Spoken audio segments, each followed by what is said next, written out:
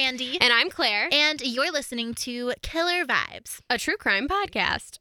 Want to talk about DNA? I am always ready to talk about DNA, so let's do it. Okay, so a little background. So if you were arrested, okay, I'm going to tell you the DNA precedents today. So if you're arrested for anything today, police can swab your DNA without a warrant. Yeah. And this actually came out of a 2013 Supreme Court case, Maryland v. King. And the majority opinion basically was like, yeah, it's like just taking your fingerprints. Like, it's a reasonable practice.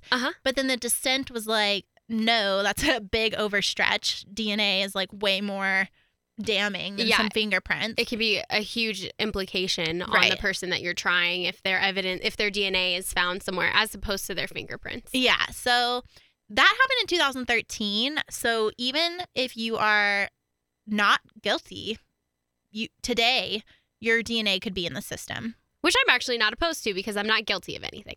Yeah, but I don't know. Maybe I just like question everyone. So like you're always in defense mode. I'm a little conspiracy-ish. Yeah. So like, I mean, even if you don't do anything wrong, like DNA, I just feel like that could be misused. But Gotcha. I mean, for true crime, I'm like, yes, let's get everyone's DNA. So yeah. So my brain is conflicting.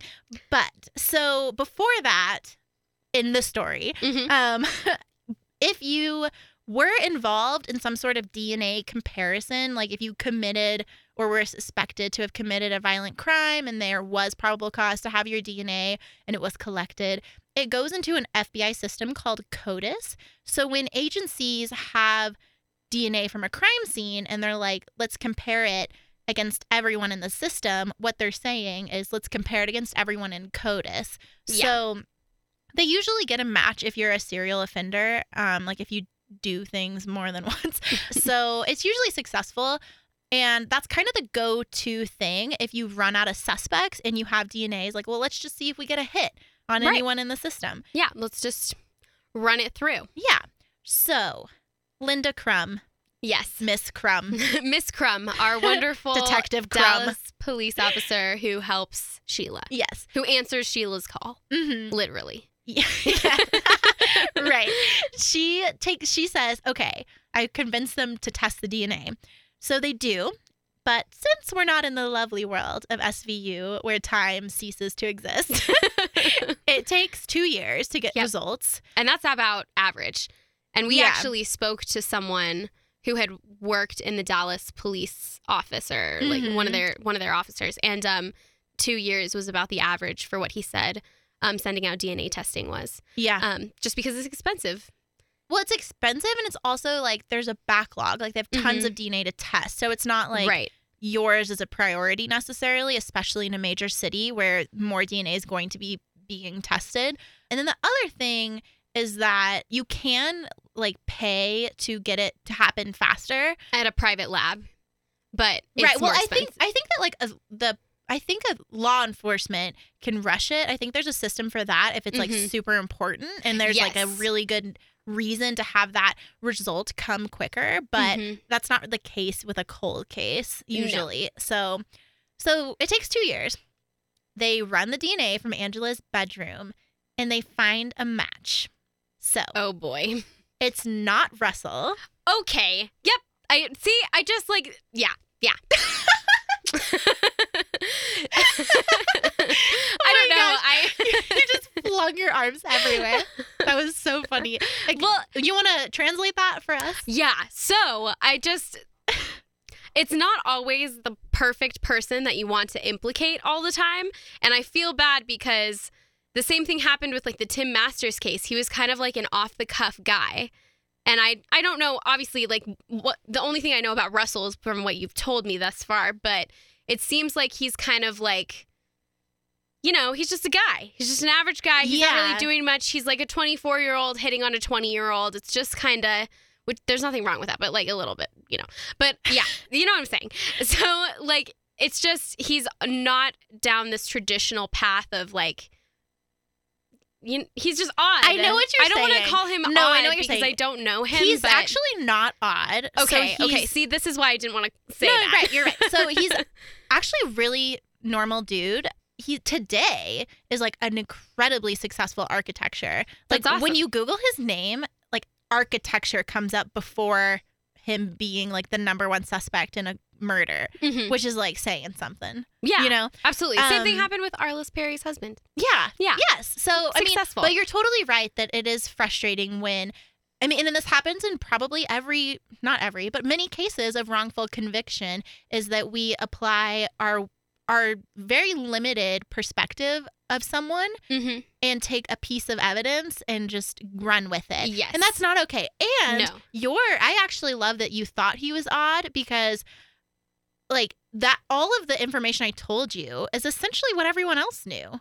You know? Yes. Because the only reason I know he's not odd is because I know what he's doing today. Mhm. But at the time, what you're perceiving of him is probably the exact same way the police department perceived it, which is the only thing you can do when you have limited knowledge. Right. And The issue is acting on that limited knowledge is Mhm. not okay. yeah. And of course, put him on your suspect list. He was the last guy to see her. He has the really rare blood type that's all over the crime scene. yes, of course. Be suspicious of him. Question him, like bring him in. Right. But- But if he's passed a polygraph, which was really held to a higher degree at the time, and if he's like not doing anything other than having a blood type that is on a scene, you can't essentially say, "Oh, we've got our guy," and move on. Like, Yeah, look no. into other suspects at the very least. I And, know. and not have him be the only one, because if they've even like taken the time to get other suspects, then the spotlight wouldn't have been as much on him his whole life. People get blinders when it comes to criminal investigations, and that's so dangerous. We all get, like a feeling about some suspect, and we're like, oh, Mhm. that's who it is. Yeah. And it's really hard to see other sides to a story. But also, I think that this case, like you said, something you said a second ago was like, this case was important. Like, all cases should be treated importantly, but this case indicates, because of the level of violence, that Mhm. there's a really violent offender out there. Exactly. Like Who someone could do this again? Yeah, someone who's willing to stab someone 18 times. Right. And clearly, we know that it wasn't her close knit friends that she had at the time. Right. They're the two men that were involved with her that night. So this that's could be dangerous. a random guy. Yeah. And he could be doing this. He could possibly be starting to escalate and do it again to another random woman, Yeah. which is really scary. If there's someone who is violent against women, we need to get them off of the streets. Yeah. And that's not to say that any other case shouldn't be treated as No. important. They should all be, but it's just really scary to think that that was the case, and that they were like, "Oh, it's not, we think it's Russell." Like, We'll just close we're it off. I mean, even though we can't officially say it's him, like, we know it's him. Yeah. Based on some blood evidence. Like, and It's like- I mean, it's hard because even when I said it to you as an even-minded person that you are, you were like, "Oh, it's totally Russell," because Yeah. it's super convincing. Yes. And then I And- backtracked a little No, bit and you I was like, did. wait. No, you totally did. But I'm saying, like, even for someone like you, that as a journalist who thinks of all sides, even you can Mhm. easily, jump on that bandwagon for Of a course. minute.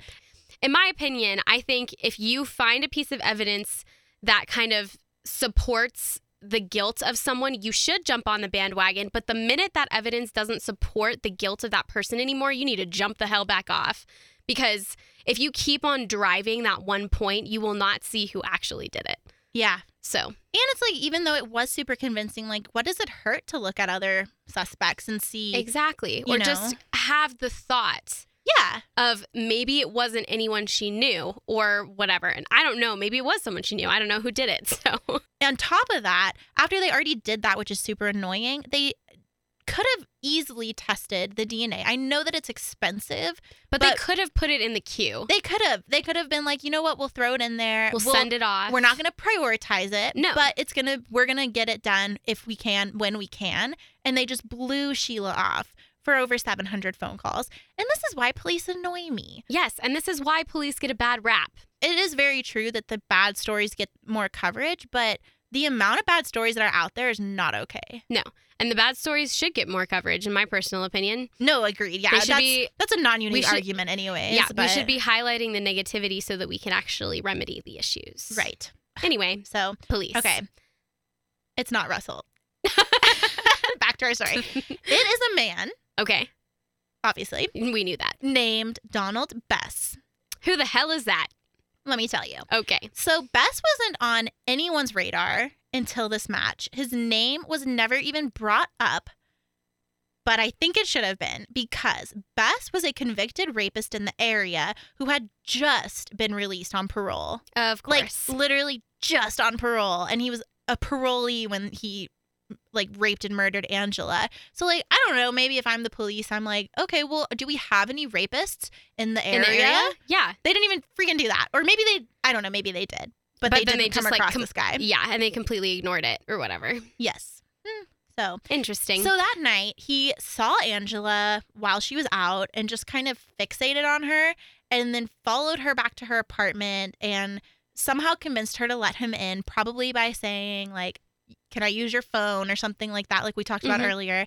And then obviously raped her. And then police suspect because he is a serial rapist and he didn't murder before. So they think that when Ben got to the apartment and was like banging on the door, that like spooked him. And that's when he murdered her. Okay. And that potentially the over-aggressive murdering was in an attempt to like silence her quickly. Yeah, and to make sure that she was dead. Mm-hmm. So, I mean, it's if you need to do that, maybe like 3 stabs, like 18 is a lot. Like, but it's still a lot of stabbing. Yeah. Which is weird because he didn't even know her. And he didn't have a history of that level of violence, right? No, he had previously been convicted of rape, violent rape, but he wasn't a murderer until Angela that we know of. Maybe he got away with some murders. Mm-hmm. He's also like 6 foot tall and like bigger. So there's like, I just feel terrified for Angela in that moment of that like, would have been so scary. Like she's just being a kind person. This guy knocks on her door. She has no reason to suspect anything, even though we would, but like she's kinder and doesn't think the worst in everyone and lets him in. She's Southern. And then she's like, that was not a good idea. But I mean, fight, flight, freeze. Whatever. It's a whole thing. You never know how you're going to respond. It's scary. Yeah. I would have probably left. I think that probably would have been the best thing to do. Yeah. Mm-hmm. Just leave and then apologize later. Yeah, exactly. So Donald Best was convicted of her rape and murder and, since it's Texas, given the death penalty. Not a big fan of the death penalty. No. Okay. If you want to know our very big thoughts about the death penalty, season 1, episode 1. Yes. Part 3, probably. Yeah, something like that. Yeah. It was the Kenya Monhay case. Short story, we don't like it. No, not a big fan. I hate it. Yeah. Claire hates it 99.9% of the time. Yes. So Donald unsuccessfully appealed his death penalty in 2016, and today he still remains on death row without an execution date, though, which is pretty common. There's like a lot of people on death row right now that have no execution date, and there probably never will because even though it's legal, it was unconstitutional for a little bit, and then it was constitutional again, and now people rarely are actually executed. So yes, it is not a common thing. Yeah, people usually just sit on death row until they die. It also kind of has to do with like the state too. So like I think Georgia is the #1 state for death penalty or for like actually executing people on death row. And I think that just has to do probably with the politics of different areas and who is more willing to go through with it. Yeah, and of course you can't. Oklahoma has some, usually like maybe 1 a year, something like that. It's really uncommon now. Yes, it's not a popular thing. And I think that the opinion of it has been going in a negative direction. For sure, yeah. So that's Donald. Gross. Okay. Not a big fan. So Russell is, like I said earlier, a super successful architect today. Like he's talked about like in the architect industry. Like his name is everywhere. And after Bess's conviction, Sheila called him or went to where he was and was like, I need your forgiveness. Like I've treated you awful for this whole time. And yeah, she blamed him for it because the police told her to blame him. And she's had this like hate in her heart for him and like been implicating him for a really long 20 time. plus years. And he said to her, you were just doing what you thought was right for your friend. Oh. God damn it. Russell, you're a gem. Truly. So later that year, Russell and Sheila went to Angela's grave together and had like a warm, fuzzy moment. So love that. Yes. So Sheila, she has a thriving PI business Yay. called Without Warning, which is cool. Ooh, I love that. That's And neat. I just think it's perfect that she ended up as a PI because I feel like when you're involved in something like this and no one's listening to you or no one's getting you the answers you want, you go find a PI. So I love that like she's that person when she was seeking that same help before. So she's going to be someone who has empathy for anyone. And I love that. Mm-hmm. She also has a podcast Oh my God. called Without Warning, the same name as her company. Mm-hmm. And it basically, they've only done this one season where, I mean, they're going to do more, I'm pretty sure. But it's a season and it's like about her ongoing investigation into the mysterious death of 21-year-old Laura Agee in 2015.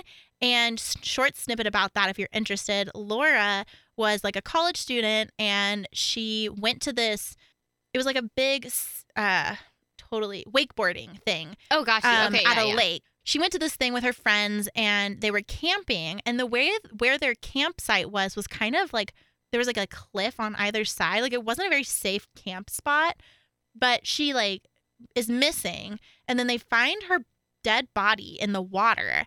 And like immediately authorities are like, oh, she fell off the cliff. But her family's like, no. It's like pretty obvious that there's more to the story. So Sheila is investigating it, which is really cool. Sheila's on the job. Yeah. And the podcast is like Up and Vanished style, like interviews, things like that. If you like that style, this podcast is dope. Cool. Sheila's podcast called Without Warning. And it's on like everything. Yeah. It's on all those platforms. So. Yeah. So that's cool. Nice. And I think the most important thing, though, is that because of Sheila's persistence, number one, Russell isn't getting the finger pointed at him. Right. And number two, Angela's friends and family have closure. Like they at least know they know who what did happened. it, what happened. And at least this guy is a convicted rapist. Right. And had some sort of sexual motivation for being there. That's so true. Because So- I feel like if she were my family member, I'd be like, what did you do to like make someone stab? Not that, like not to say she did, like you have to do anything for someone to stab you 18 times. But you would look But for I that. would be like, did you piss someone off? Like, do you have a secret life or What's something? going on? Like, why Yeah. did someone stab you that many times? You Mhm. know? So it's good for them to know that, like, no, she didn't have any, like, bad No. relationships or enemies. It's just that this person, this the person that awful killed her, is the person one. happened to, Yeah. like, see her and Mm-hmm. think she was pretty. Ugh, Yeah. Gross. It's really disgusting. It is. So I just want to end on a quote from Sheila. She said, I hope that she's resting in peace now because the last minutes of her life were so violent. And I think that that's just, I mean, like, it's not like a fun quote to end on, but I think that it's important to remember, like, just how gruesome this crime was. I think it might be like the most gruesome we've ever talked about, 18 stabs. Mm-hmm. And I don't know. Black Dahlia was pretty bad. oh yeah, forgot about that. But like that was post-mortem. That's true. So, I mean, awful also. Yes. You can't compare. Not really. Everything's terrible. But like 18's a lot. 18 is a lot. And so I just love that she's like, you know, remembering that like that awful thing happened. And like, even though like Sheila is kind of the story now, just kind of bringing it back to like this person who did nothing had to endure something so awful. Yeah. And it's always important to just like ground yourself when you're talking about these stories and like not get lost in the kind of side stories that come out of it. Even though Sheila's story is so awesome, like solving your best friend's murder, I'll do that if you get murdered. Cool. I'll do that if you get murdered. Well, so that's the end of the episode. That was such a good story. I'd never heard of that case before, so that's really Sweet. exciting. I figured that if anyone had, like, if you had heard about it, you would have maybe heard like a best friend solved her best friend's murder, but But I hadn't even heard that bit, so that's well, sweet. cool. So, thanks for listening. Bye.